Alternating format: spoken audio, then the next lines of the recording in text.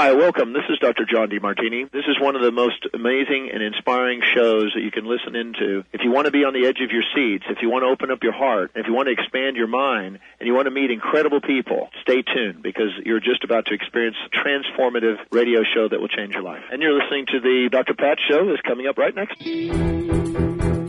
Welcome to the Dr. Pat Show. Talk radio to thrive by. Powerful, inspiring, and coming to you live, bringing you stories of people like you and me, busting through and living life full out. Get ready to dare to wonder what your life would be like if you knew you could not fail.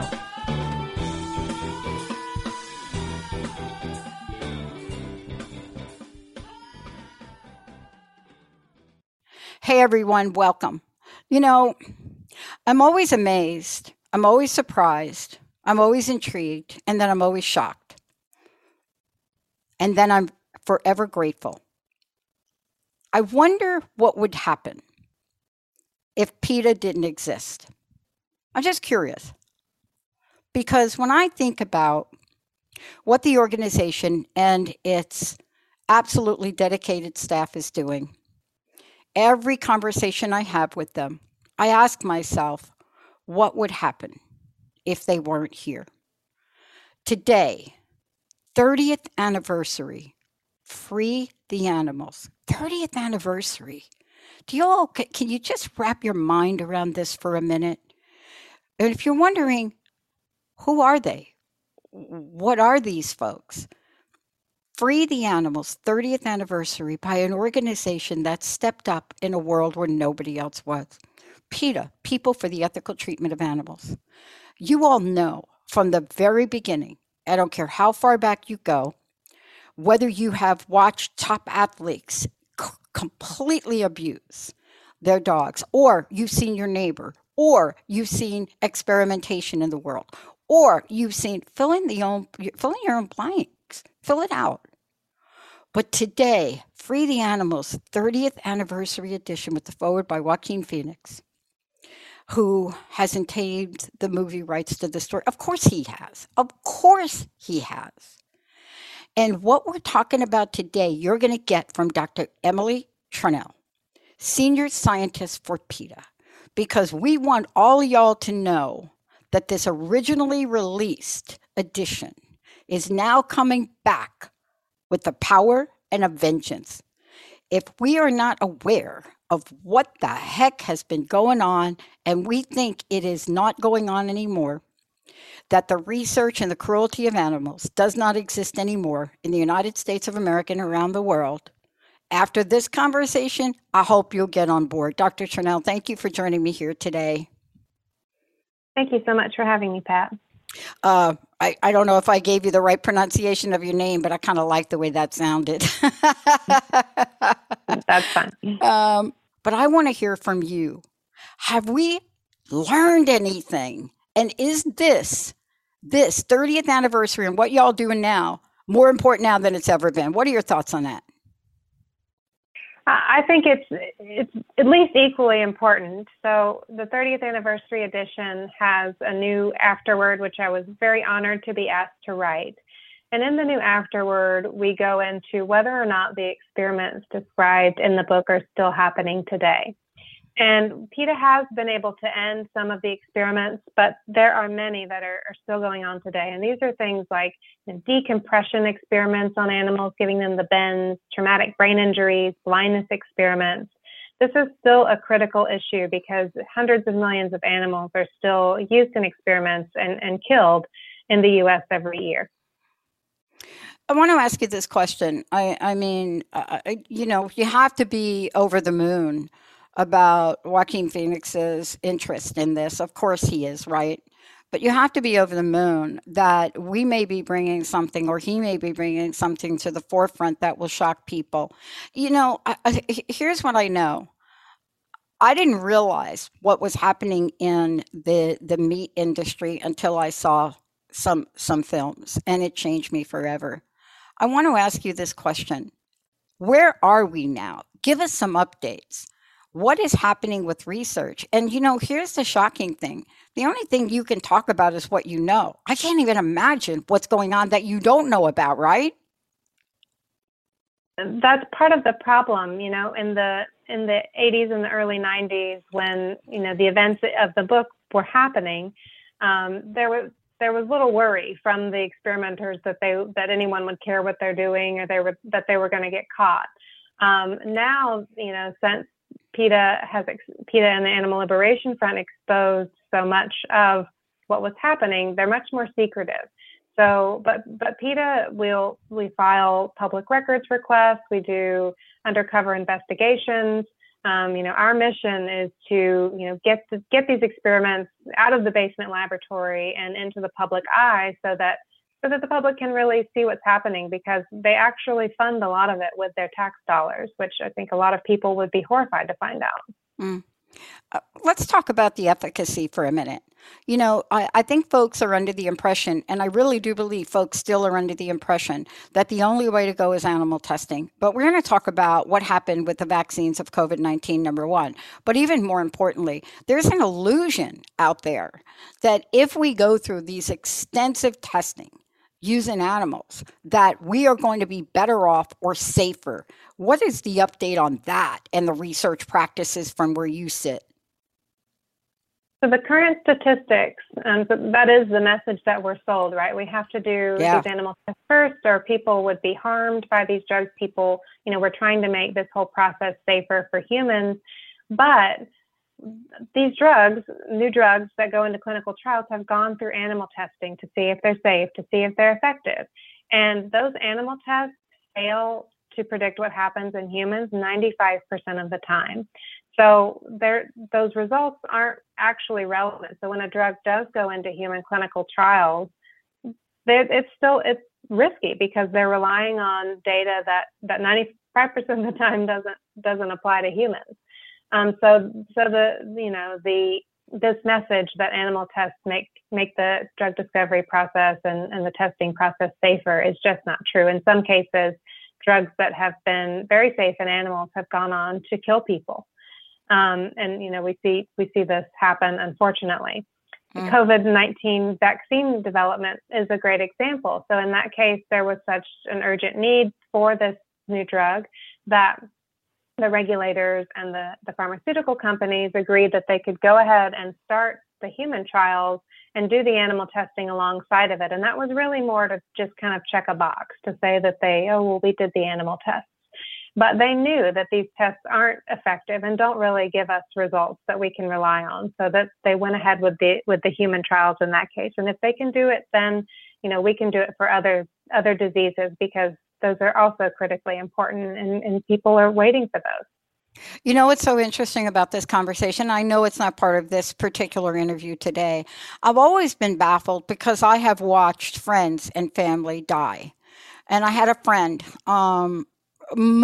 least likely to ever get cancer. It's an Olympic athlete. You know what I'm saying? Just a totally least likely. She begged. She pleaded. She was willing to sign any document on the planet to be part of some of these trials. We're caught in this really, I call it an ethical conundrum. And yet at the same time, you nailed it. People are waiting. I want to ask you this other question, though. I mean, how much of this basic research that involves animals, how much of it actually is leading to treatments for humans? And what is the financial, how should I say it, backdrop of this? So the majority of basic research experiments are funded, and when we talk about, so there's two different things we're kind of talking about. One is drug testing, and that has overall a 95% failure rate. In some areas it's 100%. But basic research is more of that research that's done for your listeners, for just kind of learning more about biology and diseases without really a specific drug in mind.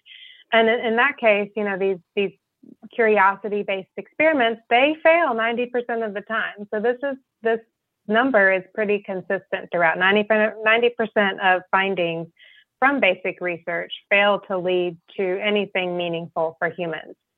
And the National Institutes of Health is the largest funder of these kinds of experiments in the world. Mm-hmm. And they, despite this 90% failure rate, they give roughly half of their annual budget, which is $40 billion, to animal experiments still, despite decades of knowing these statistics.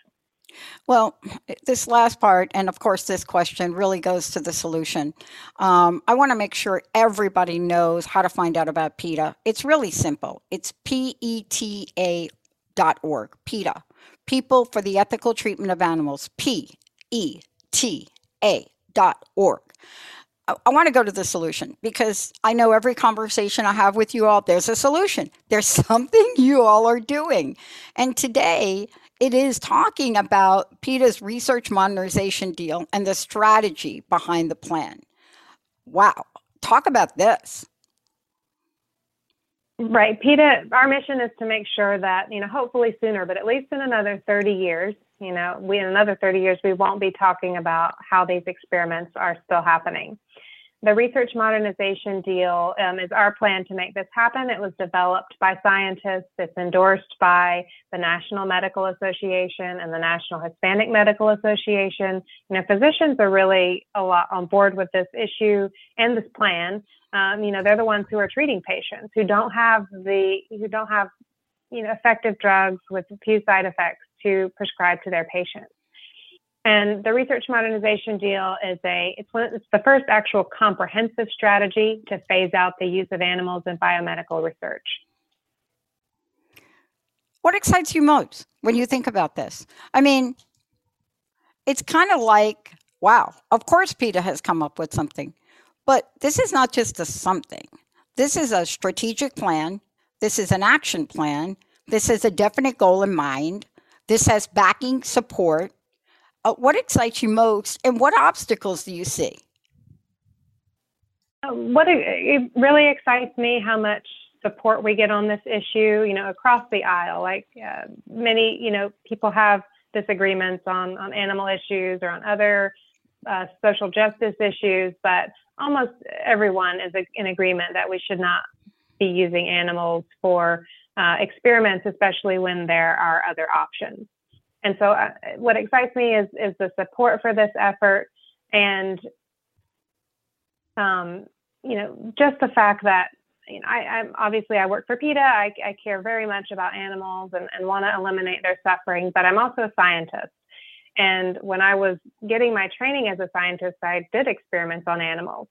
And I found out firsthand that how broken the system is, how people can do really anything they want with no oversight, but also how, the experiments that are being done are not relevant to people. And so I'm really excited about the fact that we can move in a direction that's better for patients, that will get us cures and treatments faster. And that's even, personalized medicine. Some of these new devices can use our own individual cells to research and to test drugs. So that's all very exciting to me as someone who cares about animals and as a scientist. Yeah. One thing I know is that you are a team of people, that you're not just thinking about this once in a while. Your waking thought is about this. Your research is about this. Everything that you and I are talking about at a very quick level here is backed up by years and years and years and years. And, I think even the original story that goes way, way back, and talking about monkeys and there's just so much that this is based on. I want to talk with you for a minute about Joaquin Phoenix's involvement in this. Most of us know who he is. Most of us know about his position on animal cruelty. But that too has to be somewhat exciting to really see that you're now getting, and seriously getting, the attention of so many people in the world that can do something about it. What is your sense of that? It's hugely inspiring to me and exciting because these are people who they have the public attention. They could use their platform to draw attention to a number of different issues. But Joaquin is a major one. There are other celebrities as well, but Joaquin, when he gets the public eye, he is talking about animal rights, and he, in his Oscar acceptance speech, in the movies he produces and creates, he is getting this message out there. And because he's such a charismatic person and a great actor, people want to listen to him. So I think that's just hugely inspiring that people are willing to use their platform to draw attention to this issue. And he's so supportive of animal rights on so many fronts. Thank you for today. I want to ask you this last thing. Listeners can visit PETA.org to get more information about the 30th anniversary edition of Free the Animals, where they can buy it online. Also check your local bookstores and libraries, and also visit PETA.org to learn more about PETA's research modernization deal and our plan to end animal experiments. And what's your personal message? My personal message is buy cruelty-free, support PETA, and talk to your Congress people about these issues. Let them know that you care about animals. Yeah. And by the way, tell your friends, because I think friends and family, they're just not on board. Remind people that this is still a thing, and it's a serious thing. Thank you so much, Dr. Emily. Thank you all. We're going to take a short break. We'll be right back.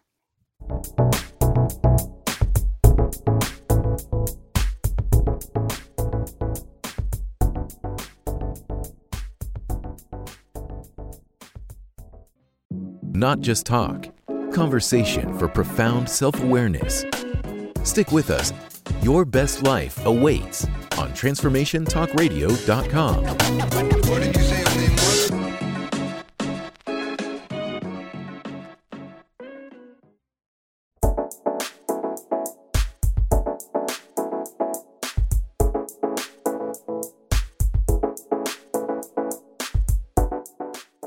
Many of you have heard us talk about, especially when Linda comes out to visit, we go around to Goodwill. Why do we do that? Well, I'm not going to answer that question, but I want to talk to you about new Goodwill national poll. Amid pandemic, majority of current job seekers say they lack skills needed to access good jobs. Now, here's what I know about this. I know that in the industry I'm in, that's why we're willing to train people.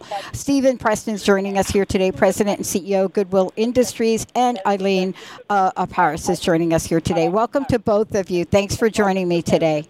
I mean, this is like hot on the radar for you. I want you to give us a little backdrop about, one, how this showed up for you, and two, what the role of as CEO of Goodwill Industries International is all about. But why did this get on your radar? Well, this is a really important question. Today in the job market, we have 11 and a half unfilled jobs. And in many cases, employers are saying, I can't find people with the skills to fill those jobs. Many of them are good paying jobs that are available. On the other hand, we have about 6 million unemployed. It's a little bit over half that number. So what we hear is, gosh, anybody who wants a job can get a job. It's such a hot job market. What we don't see is what's behind that number. So you have 6 million unemployed, but if you add people who are underemployed, not able to find full-time work, and add in people who are not earning sufficient wages to support themselves and their families, that number grows to over 20 million. So what we see in the job market statistics doesn't really tell us about the challenges that people are having in their lives. So what we did is we went out to talk to people throughout the country to say, what is your experience with the job market? Are you looking for something? Are you in your ideal job today? And if not, what are you doing about it? And what we found overwhelmingly for people that are unemployed, for people that are looking for jobs, or for people who say, I'm not in an ideal job today, all of them said that the biggest factor for them in moving forward was a lack of skills needed for the jobs that are in the market. Many people said, we actually looked at those job descriptions for the jobs we wanted, and we didn't apply because we didn't have the requirements on the job, on the requirement. So the irony is there's huge opportunity for well-paying jobs, and huge need for people who want those jobs, but we are not bridging the gap to help people get the skills they need to compete for those jobs. And then the last thing we said is, well, if you could get access to free classes or other kinds of support to get those jobs, would you take advantage of it? And people said, yes, we would take advantage of it. And we need to be able to figure out how to solve this issue, because the opportunity is there, not only people, which is really what we care about, but also about corporations who need to fill those jobs to be competitive, which is important for all of us. Yeah, I couldn't agree with you more. I mean, especially when you're dealing in a workforce where you may have a lot of gig workers or 1099s now. That's really what's happening. There are a lot of 1099 jobs. And what happens with the 1099 jobs is an employer looks at it and said, I need A, B, C, and D. And if you don't have it, an employer hits the button. And that is a mistake, because there are a lot of people out there that are willing to learn.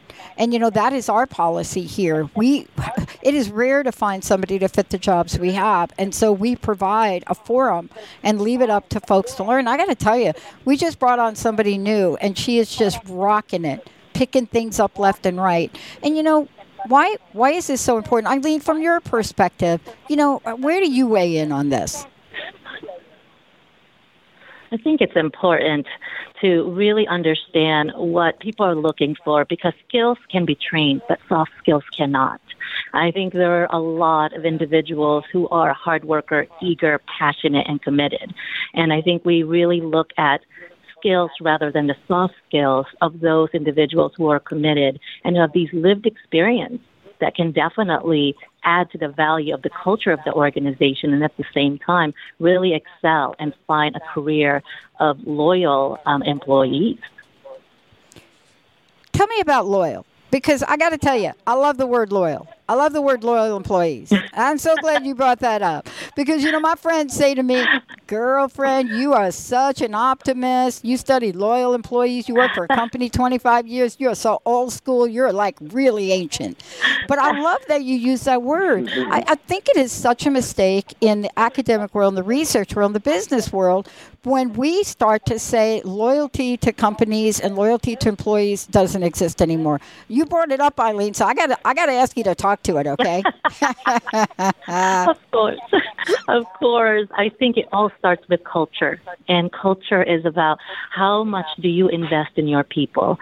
Is it professional development, training, making sure that their career goals are going to be met where they are and where they will grow in the company? And it's really taking the time to mentor and coach them to get to those skills that they need. And it's all those things in between, because a lot of times it's not just typing skills. It's not just about making sure you get on at work on time. It's really about, I want to pursue more because you saw the potential in me, so now I get to see the potential in myself. It's that intrinsic value that we can put into people that they start to believe. And that's one of the values of goodwill, is potential. I totally get it. I want to get back. Thank you. That is like the punchline here. Stephen, I want to get back to you. I know we've got a couple of minutes left. First of all, you know, goodwill.org for everybody out there, goodwill.org. But then add this on, goodwill.org/rising-together. What's going to happen when we go there, Stephen? What are people going to find? Well, so if you go to goodwill.org, there are a number of things you're going to find. First of all, if you're a person who is potentially in the job market, you will find online training classes. You can get basic digital skills support right on our website. You will find sort of mini courses on how to do your job search. How do I write a resume? How do I prepare for an interview? And the third thing you can find is how to apply for a job in my local market. We actually have that a partnership with Indeed.com, the largest job search engine in the world, where you can go online and find jobs in your local market and actually apply to them through our website. If you're interested in learning more about the Rising Together initiative, which is basically a coalition of Goodwill and other corporate partners, you can see who we're working with in your communities. to be able to provide that support more effectively. So, and the last thing I would point you to on goodwill.org is if you are looking for resources in your local market, if you want to know where there are stores, if you want to know where there are training centers or other kinds of support, you can actually find what's available in your local market. I'm thrilled that Eileen is on it. Eileen is in the Seattle market, and her team provides support to people locally who are looking for help. And you can find people like Eileen and other people around the country who are committed to supporting you in your local market. Yeah. I mean, I got to tell you something. I don't know, Eileen, what you're doing here, but I got to tell you, Goodwill in the Seattle market, rocking it. I mean, honestly, I visit on a regular basis. We contribute on a regular basis. We believe in, the recycling of things and making things. Not only are the Goodwill in our areas outstanding, but the staff is courteous. They are trained. They know how to help you. I mean, honestly, I think every center around should take a little bit of advice from them and watch how they move people through really long lines really quickly. So, Eileen, my hat goes off to you. The last thing I want to say, and I want to thank you both for joining me. I know you've got to run. The other thing I want to say is you both are on top of the fact that women, and especially Latina community, has been affected by the pandemic in ways that we don't even understand yet. And I must say to both of you, I am doing my best. Eileen, just to you, I am doing my best to have a conversation with Senator Patty Murray. Because if we do not support the people in our area, the small businesses, how we've been hit by the pandemic, we are now known as the invisible. Thank you both. Goodwill rocks, rising together. Thank you so much for everything you're doing. We're going to take a short break, everybody. We'll be right back.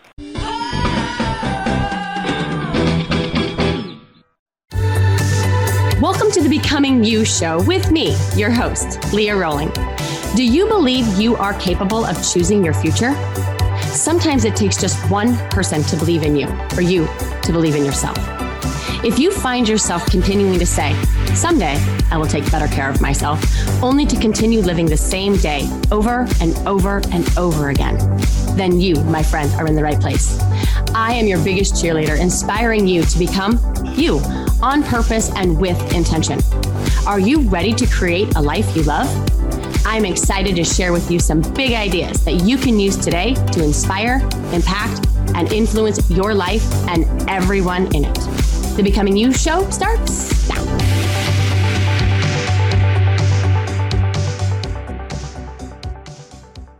Hello, my favorite friends. Thanks for being with me today. I know your time is super valuable, and I am so honored and grateful that you are spending these next 20-ish or so minutes with me. So thank you.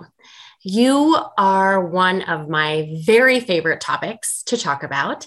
You, your greatness, your potential, your spirit, your heart, your growth. And so you are who I'm going to be talking about today. Are you one of your favorite topics? I'm not sure when ignoring ourselves became popular. I think for me, it goes back to my early childhood when it was all too apparent that what my brother needed mattered way more than what I needed.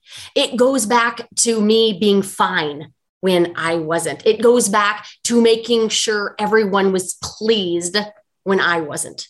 Ignoring my own mattering, ignoring my less than fine, ignoring my entire essence. And really just in thinking about this now, maybe I abandoned me when my dad did.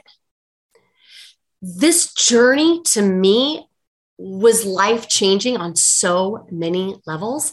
It's a discovery, a curiosity, an intentional presence, a knowing. Do you know you? Do you know what it is like to be you? I feel like understanding your personal wants, your dreams, your desires is one of the most important steps to honoring your relationship with yourself and subsequently everyone else. Paying attention to you and being authentic in that relationship with yourself is one of the very best things, the best work that you can do. We are so conditioned to think that once we lose weight, once we get the promotion, once we get married or buy a house or retire or get that acknowledgement, even that apology, then we will be happy. Then we will be enough. Then we will be worthy. Then we could love ourselves better. And I think we all know that happiness is an inside job, but do we? Sometimes, myself included, think that I would be a little bit more lovable if I was just a little different, maybe just a little smarter, a little prettier, a little more strong, a little more like anyone and everyone else. And when we try to love ourselves from that place, it's not loving ourselves at all. Of the 7+ billion people in the world, you are. Wow. There's not another person like you. And you were created for a reason. You are the purpose. And as we do this work to become more of who it is that we are, without the people pleasing and the permissions and the perfectionism, we honor who it is that we truly are and have always been. And we must be ourselves at all costs, my friends. Yes, even if that means someone won't like it. Yes, even if that means we might upset someone. And yes, even if it means someone won't like you. Guess what? I would much rather have someone not like me for being me than me not liking me for not. And trust me, I have lots of experience with both of those. So the question then becomes, how do we be ourselves? How do we find out what it's like to truly be us? And when you're asked the question, do you know who you are? Do you know the answer? Do you know who you are? And if so, are you being her? Are you being him? Are you allowing you to be you? One of the ways that I know that this is true for me or not is if I'm second guessing myself. Are there restrictions in how I show up? Am I committed to just being myself with little, almost to no regard to whether or not someone is going to like me or not? I want to introduce you to a concept that I heard about peaches. And I heard it, found myself going, yes, this is so true. So I wanted to share it with you. Here's the gist. If someone doesn't like peaches, right, we don't blame the peach. We don't even blame the person for not liking the peach. We just accept that people don't like peaches. It doesn't matter how amazingly juicy the peach is. It doesn't matter how beautiful the peach is. It doesn't matter how plump it is. It doesn't matter how ripe it is. It doesn't matter where the peach came from, what batch it was in. That person just doesn't like peaches. And there's nothing at all that peach can do to make that person like it. And here's the best part. The peach doesn't care. It's not upset at all that somebody doesn't like it for being a peach. The peach doesn't try to become an apple so that more people will like it. Peach is just what it is. Peach shows up and says, hey, I'm a peach, right? And if you don't like me, I am still going to be the best peach I can be. It's not jealous of the apple, wishing that it were different. It doesn't try to be more like the apple. It's just happy and worthy and content being a peach. So the question is, are you being a peach? Are you 100% convicted of who you are, not taking offense to maybe who people want you to be, not offended when someone doesn't see your awesomeness? And when you can show up as your best you can begin to love yourself on a much deeper, more connected level. You get to understand yourself, adore yourself, and become obsessed with your life, which is the goal that I want for each and every one of you. So The first thing that we have to do to know who we are and what it means to be a peach is we have to look at who we are with some curiosity. Am I trying to be an apple? Who am I an apple with? Who am I a peach with? How many of you are peaches trying to be apples? I mean, I get it. Why wouldn't you want to be an apple? Apples are better. They just look good in magazines. People typically like apples better. They're more common. They're used in more quotes, right? They must be better. So I'm just going to try to be an apple. I want you to be honest with yourself. Are you doing that? Are you thinking my best friend is an apple? That's what I need to be. Or this person that I admire that has the things that I want. He is an apple. I should be them. Or your dad thought you should have been an apple. Or your mom. Or a friend. Or a colleague. And so you're trying to be the best apple you can be. But friends, if you're a peach, you're never going to be a good apple. You're always going to suck at being a good apple. Or even an okay apple. And then you're going to blame yourself for not being a good, better, or best kind of apple. When you spend your life being mad that you're not an apple, wishing that you could be more like an apple, you miss being the amazing peach that you are. And I don't want you to miss you. I don't want you to think that you would be better being someone else. Because it's not only not true, it's not possible. So what does it mean to be yourself? So here are a couple of exercises to do in order to familiarize yourself with yourself. First, think about the people who you think really know you the most. What have you shown them that makes them know you the most? What do they know about you that others don't know? What are you hiding from everyone else? Who are you trying to be?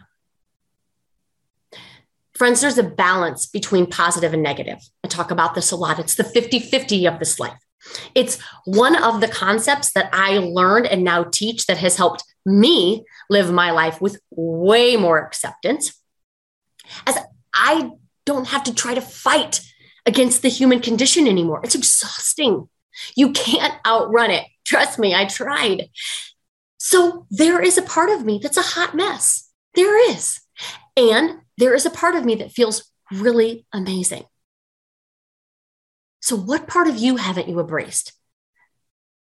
That part of you that you have some shame around? All of those things are part of you, part of your experience, part of your life. The truth about you and who you are that maybe you haven't even embraced yet.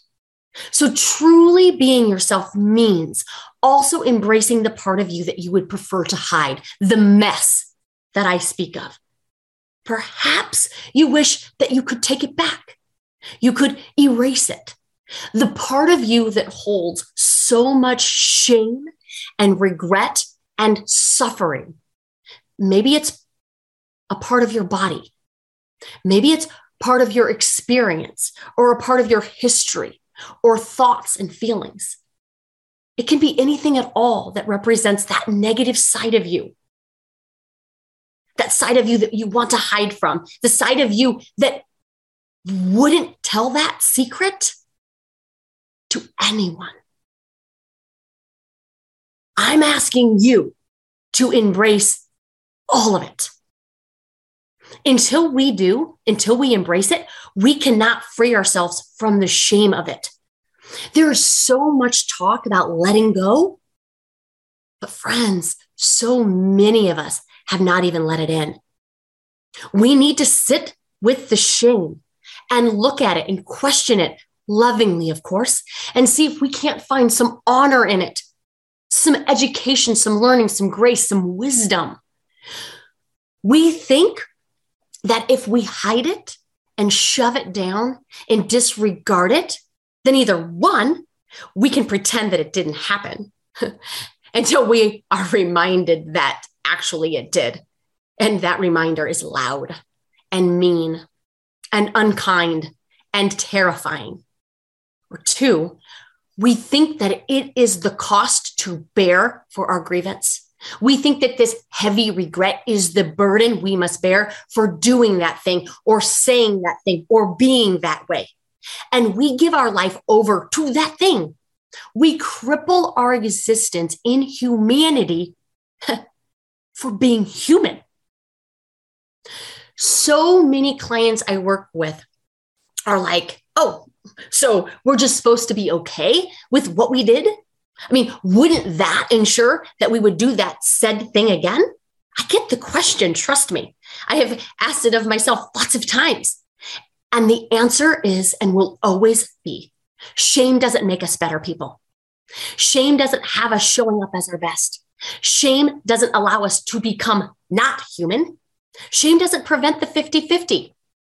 Actually, shame festers in it. It festers in the hiding and it grows bigger. And when we try and hide it, we don't learn, we don't grow, and we don't become out of it. Shame doubles down on how you see yourself. And it doesn't advise you to step into your best. It reminds you to stay stuck in your worst. I truly believe that one of the reasons we're not showing up genuinely and authentically is because of this shame. Because of this shame, we lie to the world about being someone that we're not in hopes that others will like us, and that will give us permission to like ourselves. Shame motivates this people pleasing that I talk about. Shame requires approval and seeks validation. And as long as you are shaming you will look to others for permission instead of to yourself. So I think in order to show up as yourself, you have to do three things. First, you have to stop ignoring you. Second, you have to expose that shame within you. And third, you have to accept the gift that is you. So let's take these down one at a time. What would it mean for you to stop ignoring you? Well, it would mean that you would have to choose on purpose, intentionally, to matter. It would mean that you would have to listen to something other than your overly critical and very loud ego. You would have to still your mind to hear the whispers of your heart. It has a voice, you know. You just haven't been listening. Think about a child who has been trying to get their mom's attention and they're pulling at her leg and the mom just shushes them away, right? And if the child does that enough times, and if that is the response, guess what? The child will stop asking. The child will stop telling you what they need, what they desire, what they care about. They will stop telling you how they feel and what they dream about.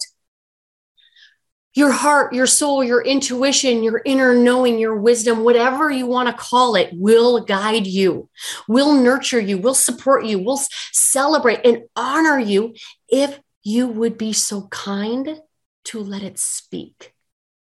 And when the shame is too loud, it deafens the truth that you matter, the truth that you were never supposed to do this life perfectly, that your life was never supposed to be perfect, the truth that whatever you did, you were always supposed to do, and the truth that whatever you didn't do, you were never supposed to do. That is the truth. The shame that there's something wrong with you, that you need fixed, that you're broken, that you're not worthy, that's the lie. Shame says there's something wrong with you. Shame says that you should hide. Shame says that you should be someone else. Shame says that your life would be better if you were someone, anyone, than who it is that you are. Shame wants you to be an apple when you are not. Friends, they're just lies. There's nothing wrong with you. You should not be anyone else other than the peach that you are. Your life would not be better. Think about this. Your life would not be better if you were someone else. Think about it. If you were someone else, your life would not be your life at all. What if the very thing that you're hiding from, that thing that I mentioned up earlier, that thing that you wouldn't want to tell anyone, what if that will free you to be who you were always supposed to be? What if the story of the shame actually is what is required to set you free from the shackling of it?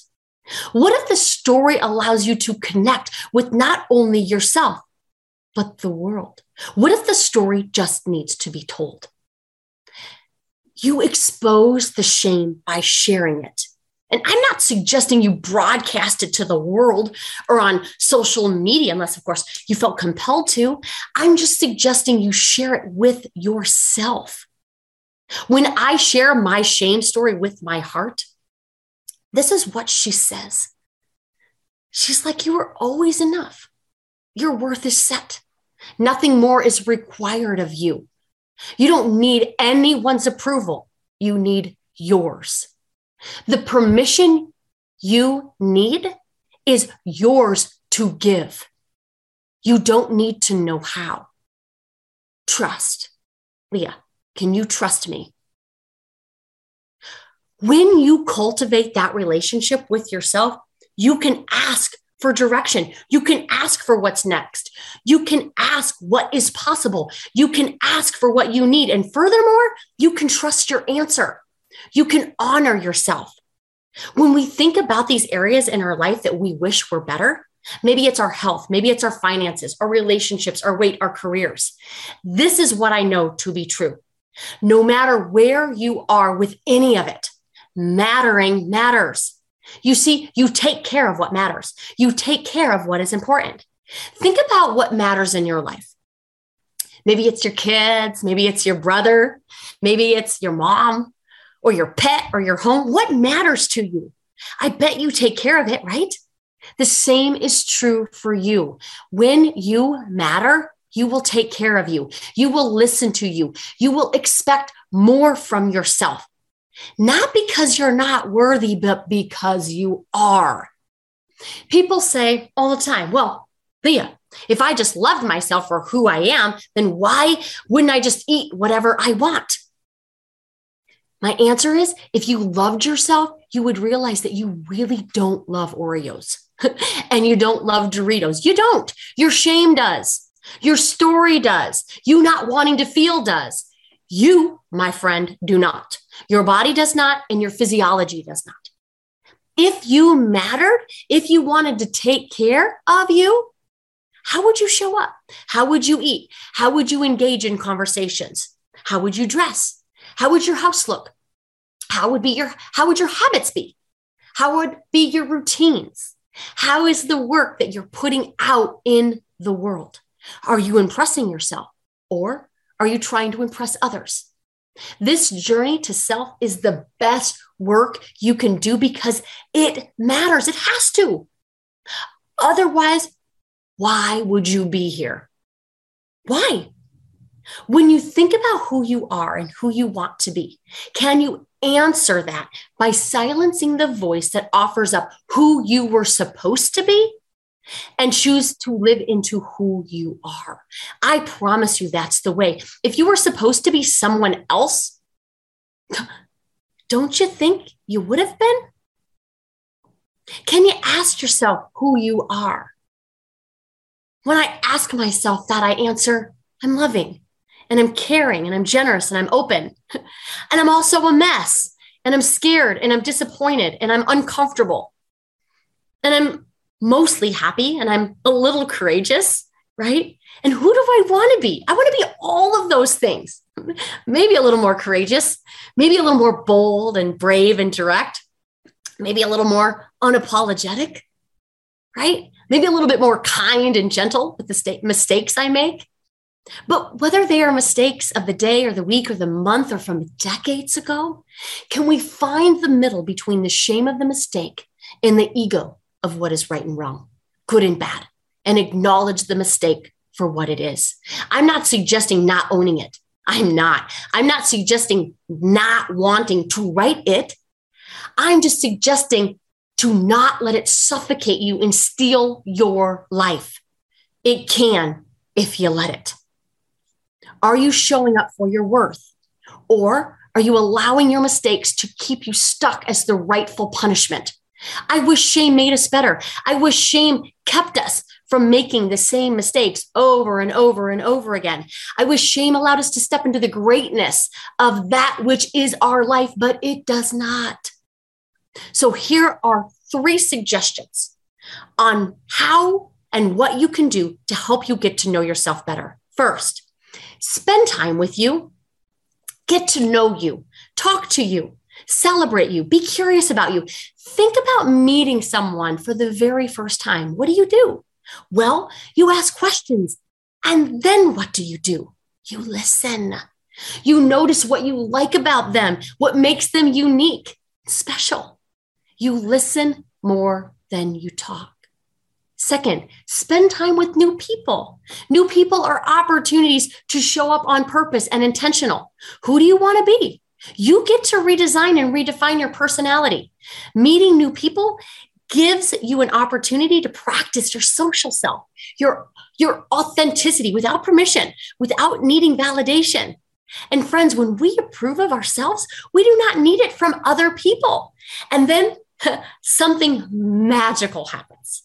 You get to adore and love and listen and acknowledge the awesomeness in people, because you're going to be so much more involved in who it is that they are and less involved with what it is that they think that you are. And third, spend time creating who it is that you want to be. Did you know that your personality is not fixed? It's not genetic. It's not based on who your parents were or weren't for you. It's not based on who you surrounded yourself with. Do you know what your personality is dependent on? You. And you can create it. You can determine who it is that you want to be. You just get to decide. Your worth can't change. It can't be more. It can't be less. It's always just 100%. Now, you may not agree with me, and you may not embrace it. You may not be showing up for it, but it has always been 100%. Your worth is set. It is complete. You've just been listening to the wrong story. And here's the best news. Your worth, who it is that you really are, it's not about you. It's about who created you. Now, whether or not you believe in God or universe or something different, someone created you. Someone gave you life. And when you say it's not good enough, when you say you wish it was different, when you say it could have been better, what are we doing? Are we negotiating the gift that is our life? What if we receive the gift in the spirit with which it was given? What if we could just be obsessed with our life, with this gift? What is the very best gift you've ever been given? Just think how we would feel if the gift we were receiving was our life. Because it is. How do you unwrap that? What do you do with that? Are you valuing it? Are you using it? Are you obsessed with it? Or is it collecting dust on a shelf somewhere, hidden, ignored? Here's the thing. This is what I know for sure. If I can love me, then I can pretty much love anyone. It's a topic for next week. But are you receiving the gift? Are you going to? Are you going to enjoy it? Or are you just going to put it back on a shelf in your closet? I want to suggest that you just accept it, receive it, and then be it. Because it's the purpose of your life to be who you are. You don't even need to try to find your purpose anymore. The purpose is you. And when you live into the purpose of being who you are, you recognize and delight and enjoy your worthiness. Make it a priority to stop ignoring you. Expose the shame within you and accept the gift that is you. Start cultivating the most important relationship you will ever have, the one with you. That relationship the one with you, is the foundation for every other single relationship you will ever have. If you like this episode, can you do me a favor? Would you share it with maybe somebody that needed to hear this message today? Somebody that maybe questions their worthiness? Somebody that maybe wants to live into more of who it is that they are, but they're waiting for permission. They're waiting for their moms and their dads to love them so that they can be deemed worthy of their own worth.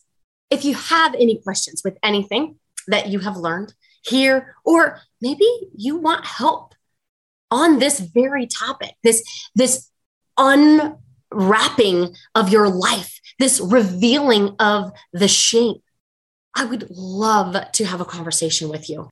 Thank you for being with me here today. Have an amazing rest of your day, rest of your week, and I will see you next week, Friday, same time, 11 Central. See you soon. Bye.